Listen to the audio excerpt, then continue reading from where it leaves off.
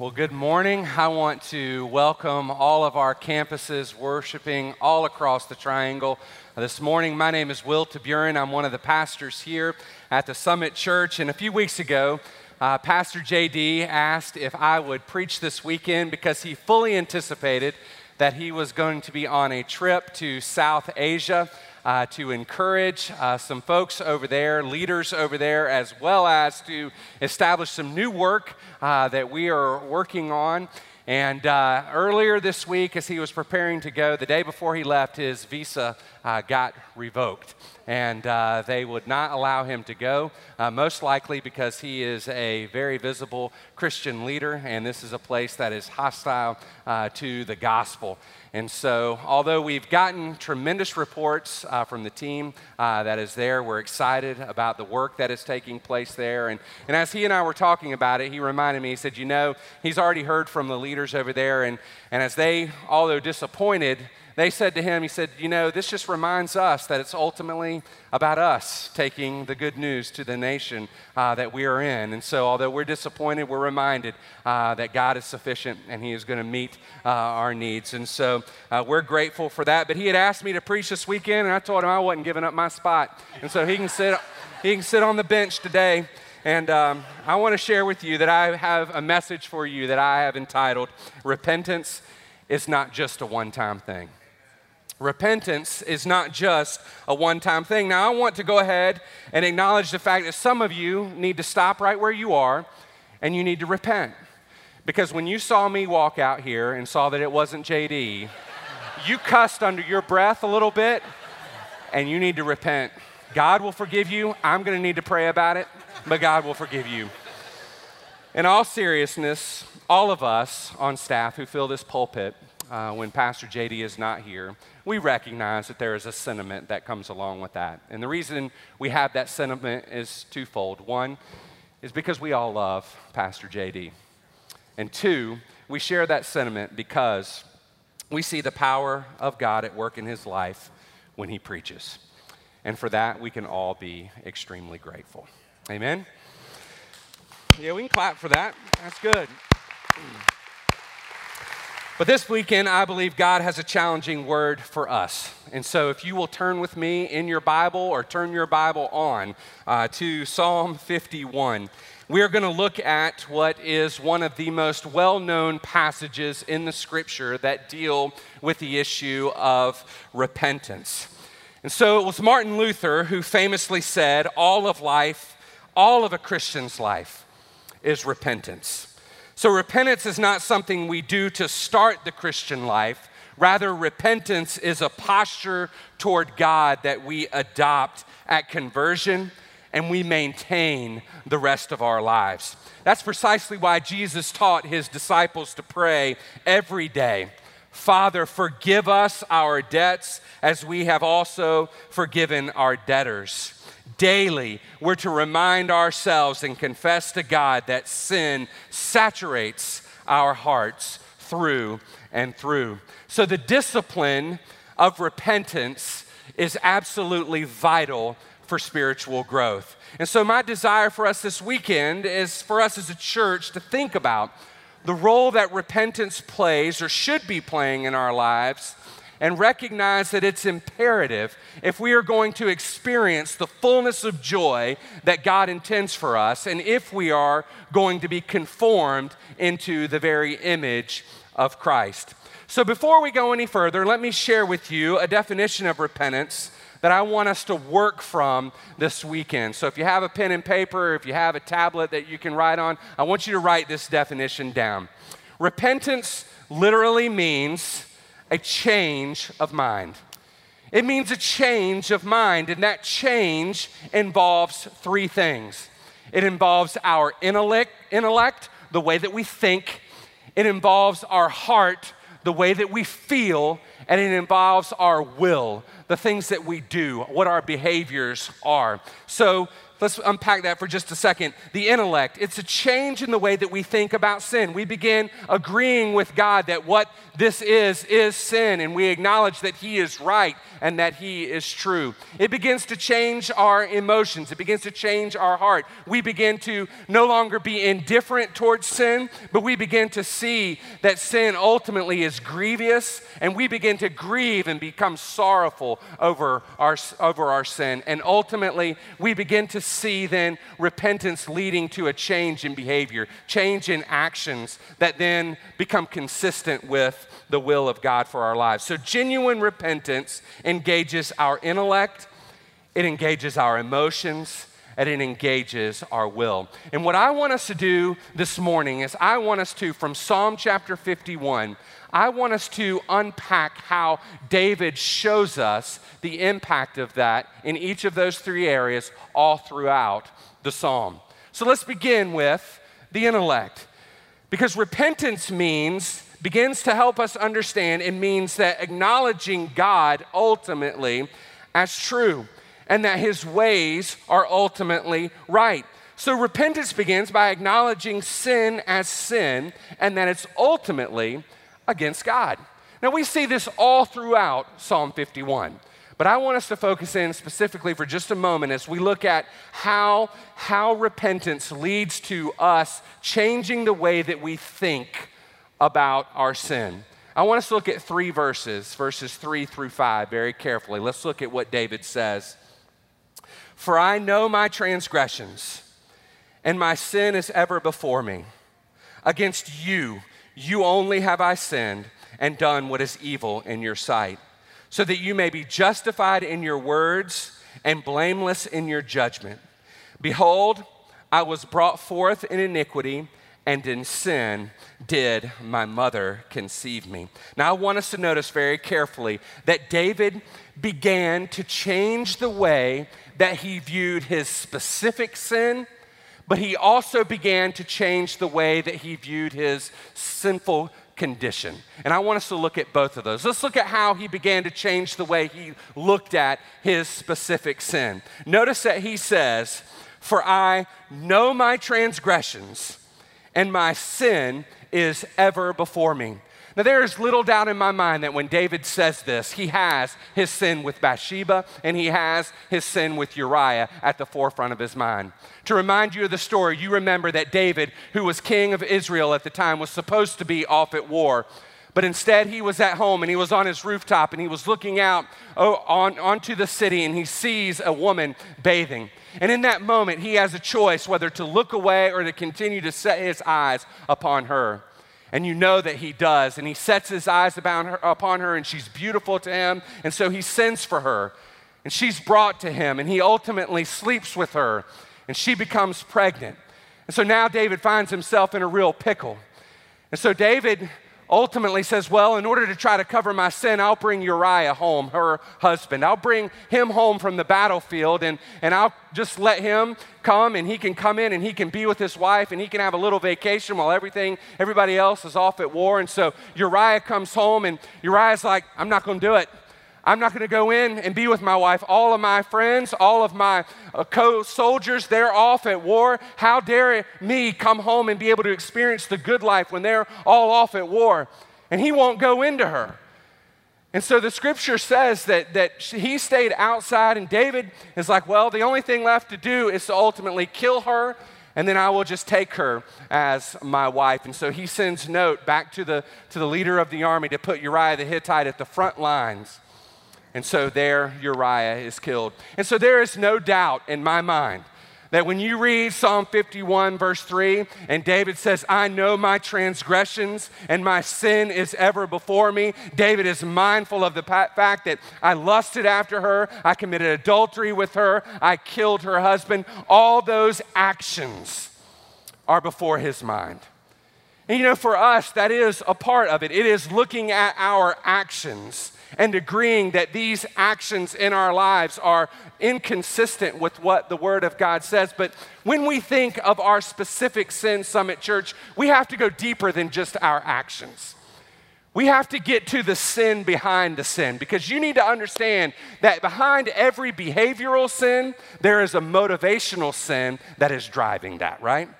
Behind everything I do, there's a motivation for what I'm doing. So when David is standing up on the rooftop, before he ever commits physical adultery, he's committed spiritual adultery. Because in that moment, he's bought into this motivation that says, I believe Bathsheba can give me some sort of pleasure that God can't give me. Behind every behavioral sin, there is a motivational sin, and behind every motivational sin is the functional disbelief that God really loves me. It's the functional disbelief that God really loves me. Let me tell you how it plays out in my life. I'll give you 2 examples of that, and it may not appear as bad as David, but it's just as wicked. You know, in my life, I like things to be the way that I like them to be. I like to control things. And in my life, man, when I come home, you know, I want to come home to peace and quiet. I want to come home to the kingdom. You know, I want to come home to Downton Abbey. Man, I want it just to be, you know, I have this vision, just quiet, calm. You know, everybody's talking, hello, Father, good to see you today.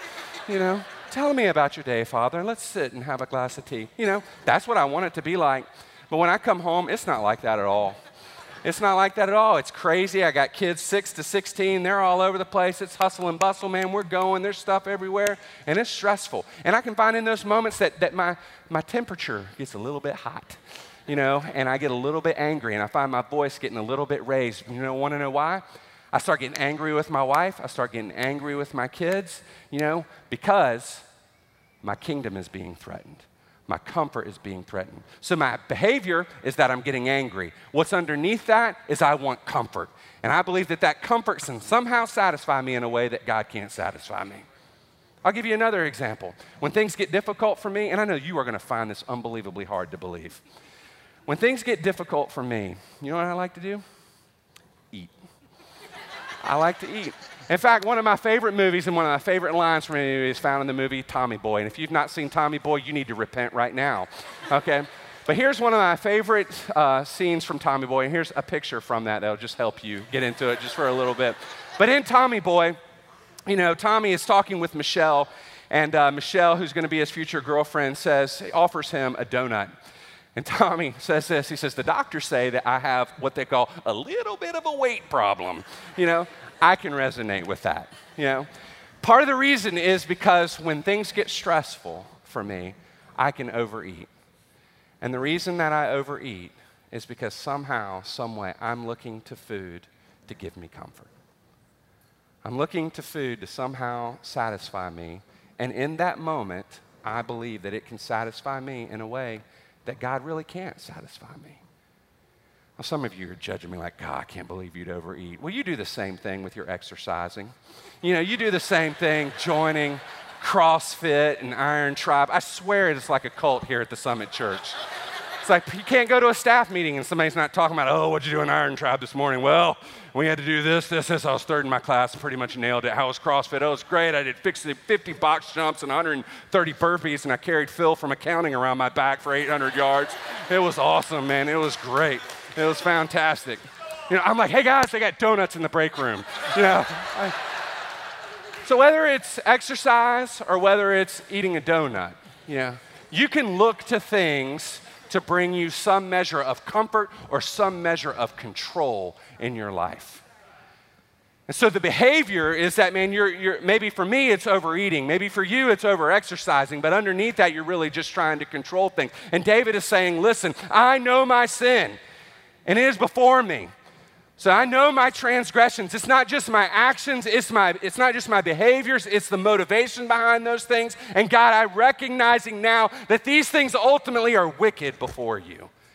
But it's more even, he goes more than just his specific sin. He's saying, God, I want you to acknowledge that I know my sinful condition. Because look what he says in the scripture in verse 5. He says, behold, I was brought forth in iniquity, and in sin did my mother conceive me. Now, David is obviously not condemning his mother for something wrong that she did. He was brought forth from a mother and father in the confines of marriage. Rather, he's saying something so important and so profound for us. Don't miss this. He's saying that it's iniquity, it is sin that is the element in which he has always existed. From the moment of conception, this is his existence. It is in sin. I love how Spurgeon said it.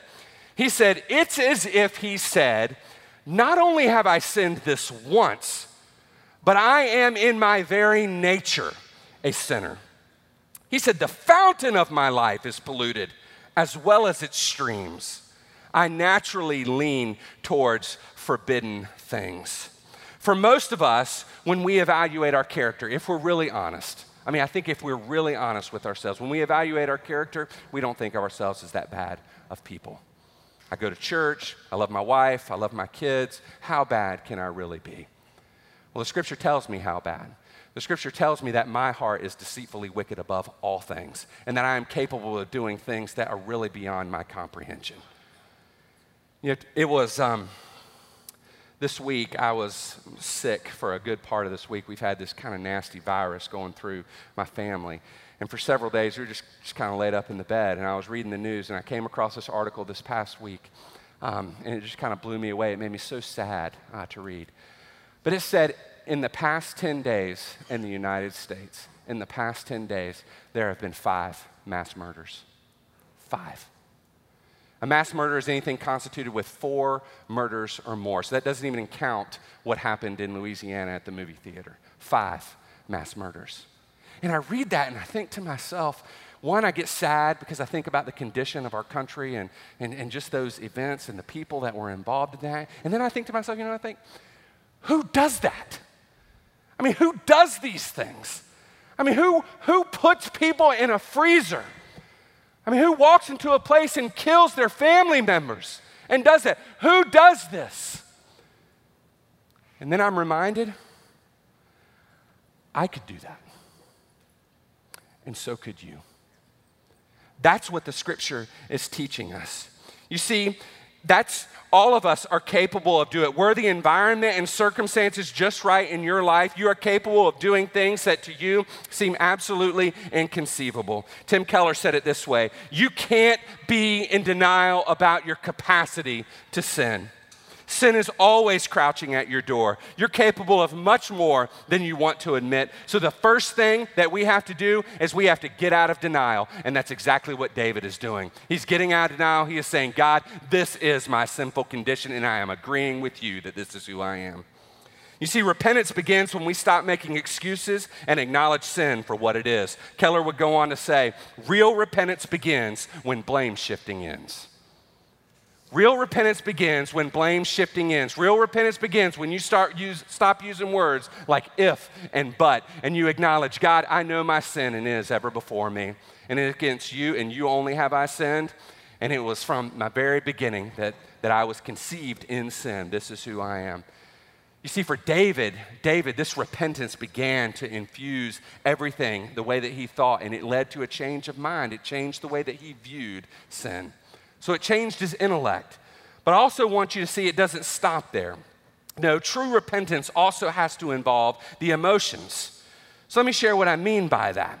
When we talk about the emotions, we begin to see that repentance means that we begin to feel real sorrow for our sin. It's going to change how we feel towards our sin. So genuine repentance will always involve and produce godly sorrow and godly grief that comes along with it. In 2 Corinthians chapter 7, Paul is writing a letter to the church at Corinth. And he's written them a previous letter of which we don't have. He actually wrote 3 letters to the church at Corinth. 1 Corinthians, and then there was a middle letter, and then we have 2 Corinthians. And in 2 Corinthians, he refers back to that middle letter in which he really writes to them a pretty stinging rebuke about what they've been doing. And he's saying, listen, you're walking away from the faith and you need to have a course correction. And so they get this letter and they respond to it very well and they begin to turn back to Christ. And in chapter 7, verses 9 and 10, he says this: as it is, I rejoice, not because you were grieved, because his letter was harsh. He says, but because you were grieved into repenting. For you felt a godly grief so that you suffered no loss through us. For godly grief produces a repentance that leads to salvation without regret, whereas worldly grief produces death. This godly grief that Paul is talking about is that feeling you get when in the depth of your soul when you know that you've sinned against God.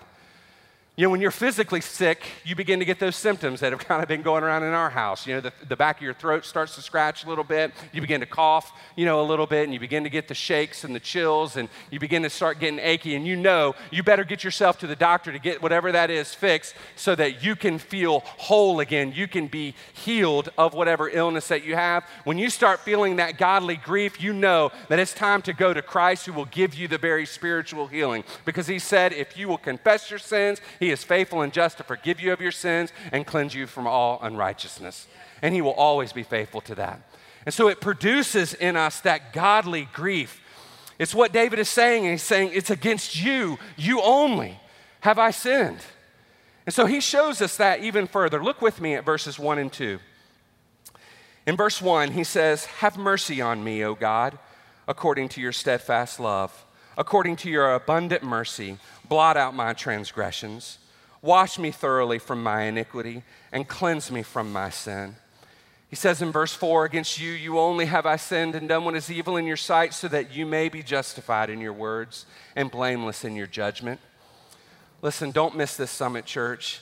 David is crying out for mercy because he knows he's guilty. He's crying out for mercy because he knows he's guilty, and he's feeling here the weight of his sin. He's saying, God, have mercy on me. Have mercy on me. And you want to know how you can tell that David feels genuine sorrow and grief that leads to salvation? Because it's not the punishment that he's crying out against, it's his own sin. He's not asking God for the punishment to go away, but he's saying, God, take this sin away. He's saying, have mercy on me, God, and blot out my transgressions. Have mercy on me, O God, and wash me thoroughly. Have mercy on me, O God, and cleanse me, because it's against you, you only have I sinned. And you see it even further at the end of verse 4 when he says, it's you, God, are justified in your words and blameless in your judgment. He's saying, God, everything that you're saying about me is true. The judgment that is coming upon me is just because of my sin. And he's feeling the weight of that. He's feeling that godly sorrow and that godly grief, recognizing that it's ultimately against God. You see, it's important to note that this is something that only the Holy Spirit can bring. It can't be manufactured. And some of you may be thinking to yourself right now, you may be thinking, well, I don't know that I've ever really experienced that kind of godly sorrow and that godly grief. Does that mean that I've never genuinely repented before? Does that mean I've never really experienced that? Well, let me share with you. Let me give you some hope in a little backhanded kind of way. There's never going to be a time when you're not going to struggle there's not going to be a struggle between your flesh and your spirit. There's a battle that's being waged for you every single day of your life. There's going to be a battle that's going on that is fighting against you, and there are going to be things that you know that you want to do, and then there are going to be things that you look at and go, I know that I should do that, but I don't really want to do that. Shoot, it was Paul that said in Romans 7, basically this, part of me wants to stop sinning, and part of me doesn't. That's the battle that is being waged, and so I know that the grief that we may not experience may not be to the fullest, this just overwhelming, all-powerful grief, but it should be there. We should begin feeling that sorrow and feeling that grief, and our emotions towards that should begin changing. But we must also see that repentance must be more than just sorrow and guilt. It must engage the will, and it must act on it, which leads to how repentance impacts the will. Because repentance ultimately changes our behavior.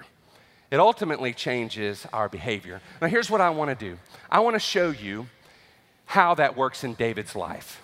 I want to first show you in verses 7 to 12 how David's attitude began to be hatred towards sin.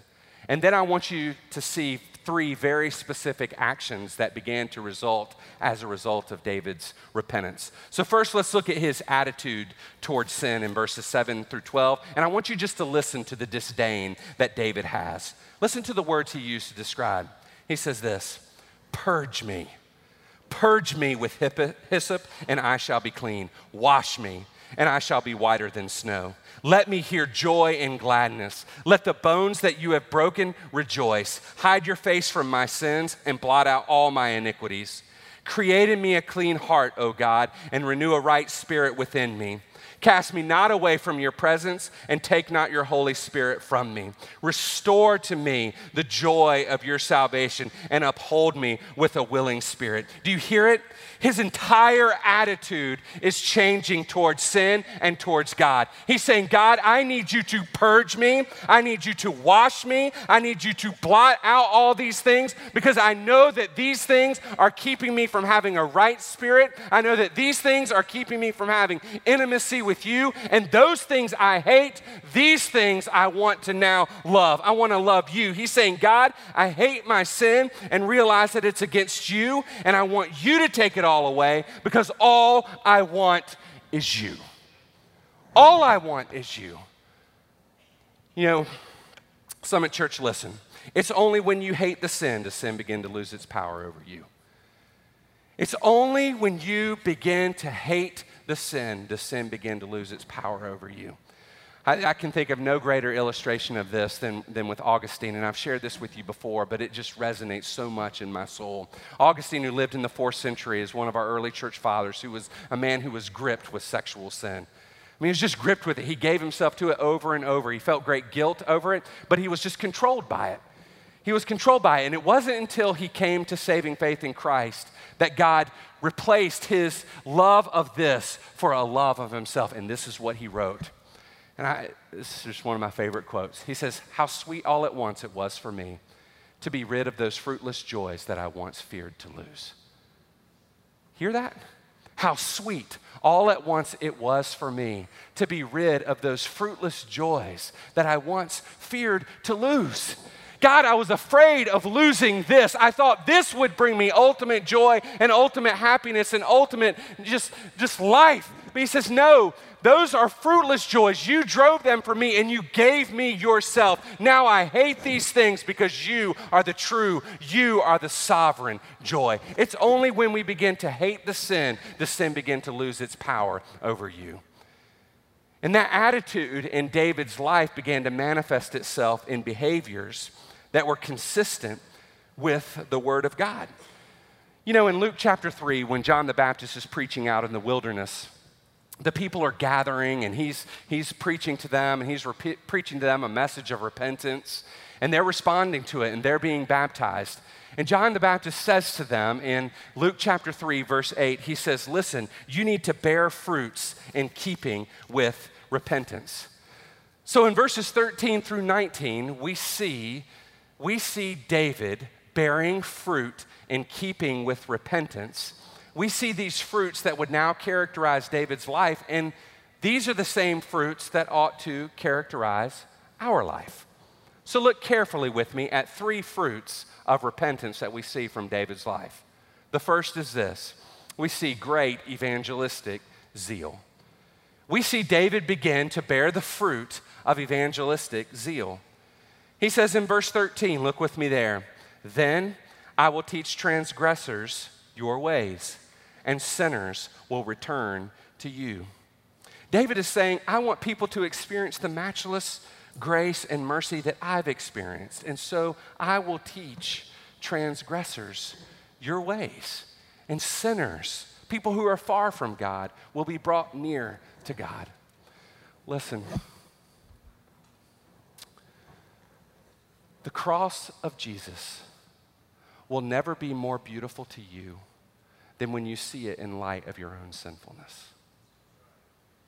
The cross will never be more beautiful to you than when you see it in the light of your own sinfulness. And when you begin to see it in the light of your own sinfulness, there is a zeal that begins burning in you that you want other people to experience that same beautiful, glorious, matchless grace of Christ.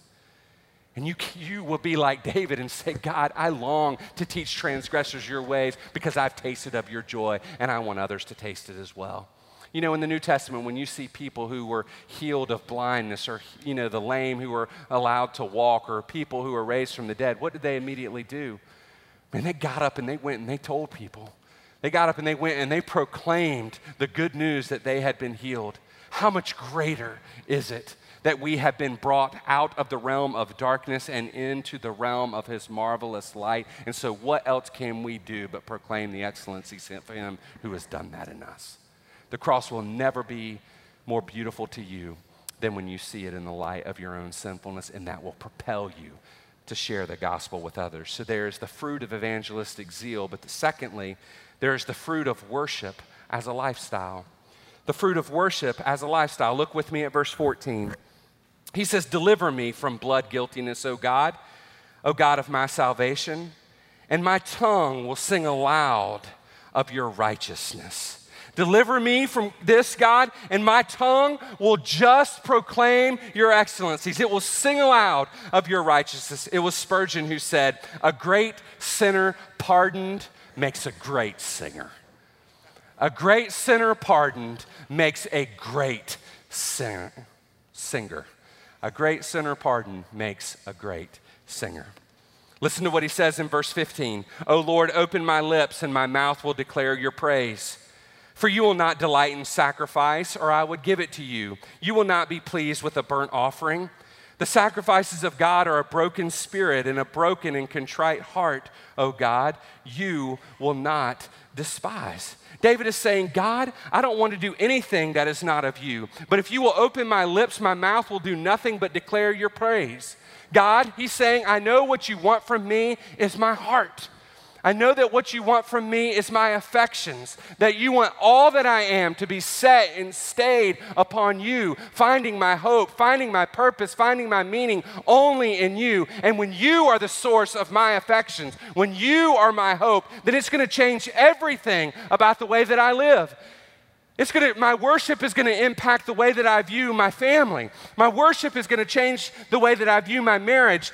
My worship is going to change the way that I view my relationships. The way that I see you, my affections towards you are going to change the way that I view my career and my career trajectory and my generosity and the way that I see life in general. David is saying, listen, the fruit of the repentance is a life that worships you, a life that has set its affections upon you. And so the question that we have to ask ourselves this morning is, are my affections set upon Christ? And you may say, well, I don't know. How can I answer that question? Let me give you one diagnostic question that you can ask yourself that will at least help you get on the road to answer that question. And that's this. What's the one thing that you're most afraid to lose? What's the one thing that you're most afraid to lose? Another way of asking that is, what's your greatest nightmare? What's the one thing you're afraid to lose, or what's your greatest nightmare? And the answer to that question is going to reveal to you where your affections ultimately lie. David is saying, listen, this life of repentance is going to result in bear fruit of evangelistic zeal, but it's also going to bear fruit of worship as a lifestyle. But there's a third fruit that we see, and that's this. There's going to be a deep commitment to disciple making. And you see that in verse 18 and 19. Look with me at what he says. He says, do good to Zion. Zion is just a reference to the city of Jerusalem. Do good to Zion in your good pleasure. Build up the walls of Jerusalem. Then you will delight in right sacrifices, in burnt offerings, and whole burnt offerings. Then bulls will be offered on your altar. Now, some of you are going, what in the world does that have to do with disciple making? Well, listen very carefully. We know that David loved Jerusalem. We know that David longed to build the temple there, and God told him, no, I'm not going to allow you to build the temple there. That's going to be for your son, Solomon, to do. He longed to see that built, and he longed to see the walls established. But I think David is acknowledging something much greater here. I believe David, as king of Israel, is acknowledging that due to his sin, due to his pervasive sin and his failure of leadership as king of Israel, the spiritual walls of Jerusalem have been torn down. And now David is saying, God, rebuild those spiritual walls. And David is saying, let me be a part of rebuilding them. Let me be a part of reestablishing your people. Because what he's saying here, David doesn't care, God doesn't care if the physical walls of Jerusalem are built and all of a sudden that's going to make the sacrifices right. He's saying the spiritual walls of Jerusalem have been broken. And he's saying, David's saying, God, I want to build those spiritual walls back up. I want to build this community back up to set their hope in God and to engage in his mission. And as they do so, as the spiritual walls of Jerusalem are built, then when the people of God bring sacrifices, they'll bring sacrifices that are honoring to you because their heart will be in the right place. And so this is a statement about David's commitment to the people of Israel, to the people of Jerusalem, saying, God, let me be a part of building that. So you see, David's attitude towards sin had changed. He had begun hating his sin, and it resulted in a God-exalting lifestyle of evangelism, of worship, and of disciple-making. You see, David knew and was grieved over his sin, and he desired to change. But listen, let me close with this. He not only was grieved over his sin and desired to change, but David was also convinced. He was convinced of God's love and willingness to forgive. He was convinced of God's love and his willingness to forgive him. You know, I would imagine that there are some of you here this weekend that you're saying to yourself, Will, you don't have any idea what I've done. You don't have any idea where I've been. You don't have any idea what I've done. How can you be so certain that God loves me and that God is willing to forgive me? Well, I want to say to you that that is a great, great question. And the beautiful part of this psalm is it gives us an incredible answer to that. You know, there is one time in this psalm where David asks God not to do something. You remember where it is? It's in verse 11. You remember what David says? He says, cast me not away from your presence, and take not your Holy Spirit from me. One thing he begs God not to do, one thing that David could not bear happen. He says, God, don't remove your presence from me, because life would not be worth living without you. So in light of everything David had done, lusting, adultery, murder, David says, God, please don't take your presence from me. And you know what, Summit Church? God doesn't. He doesn't take his presence from David. And you want to know why? Because the very thing that David asked God not to do is the very thing that God would do to his own son. You see, there was Jesus, holy and blameless, the Son of God, dying on the cross. And in his moment of greatest agony, he cries out to God too.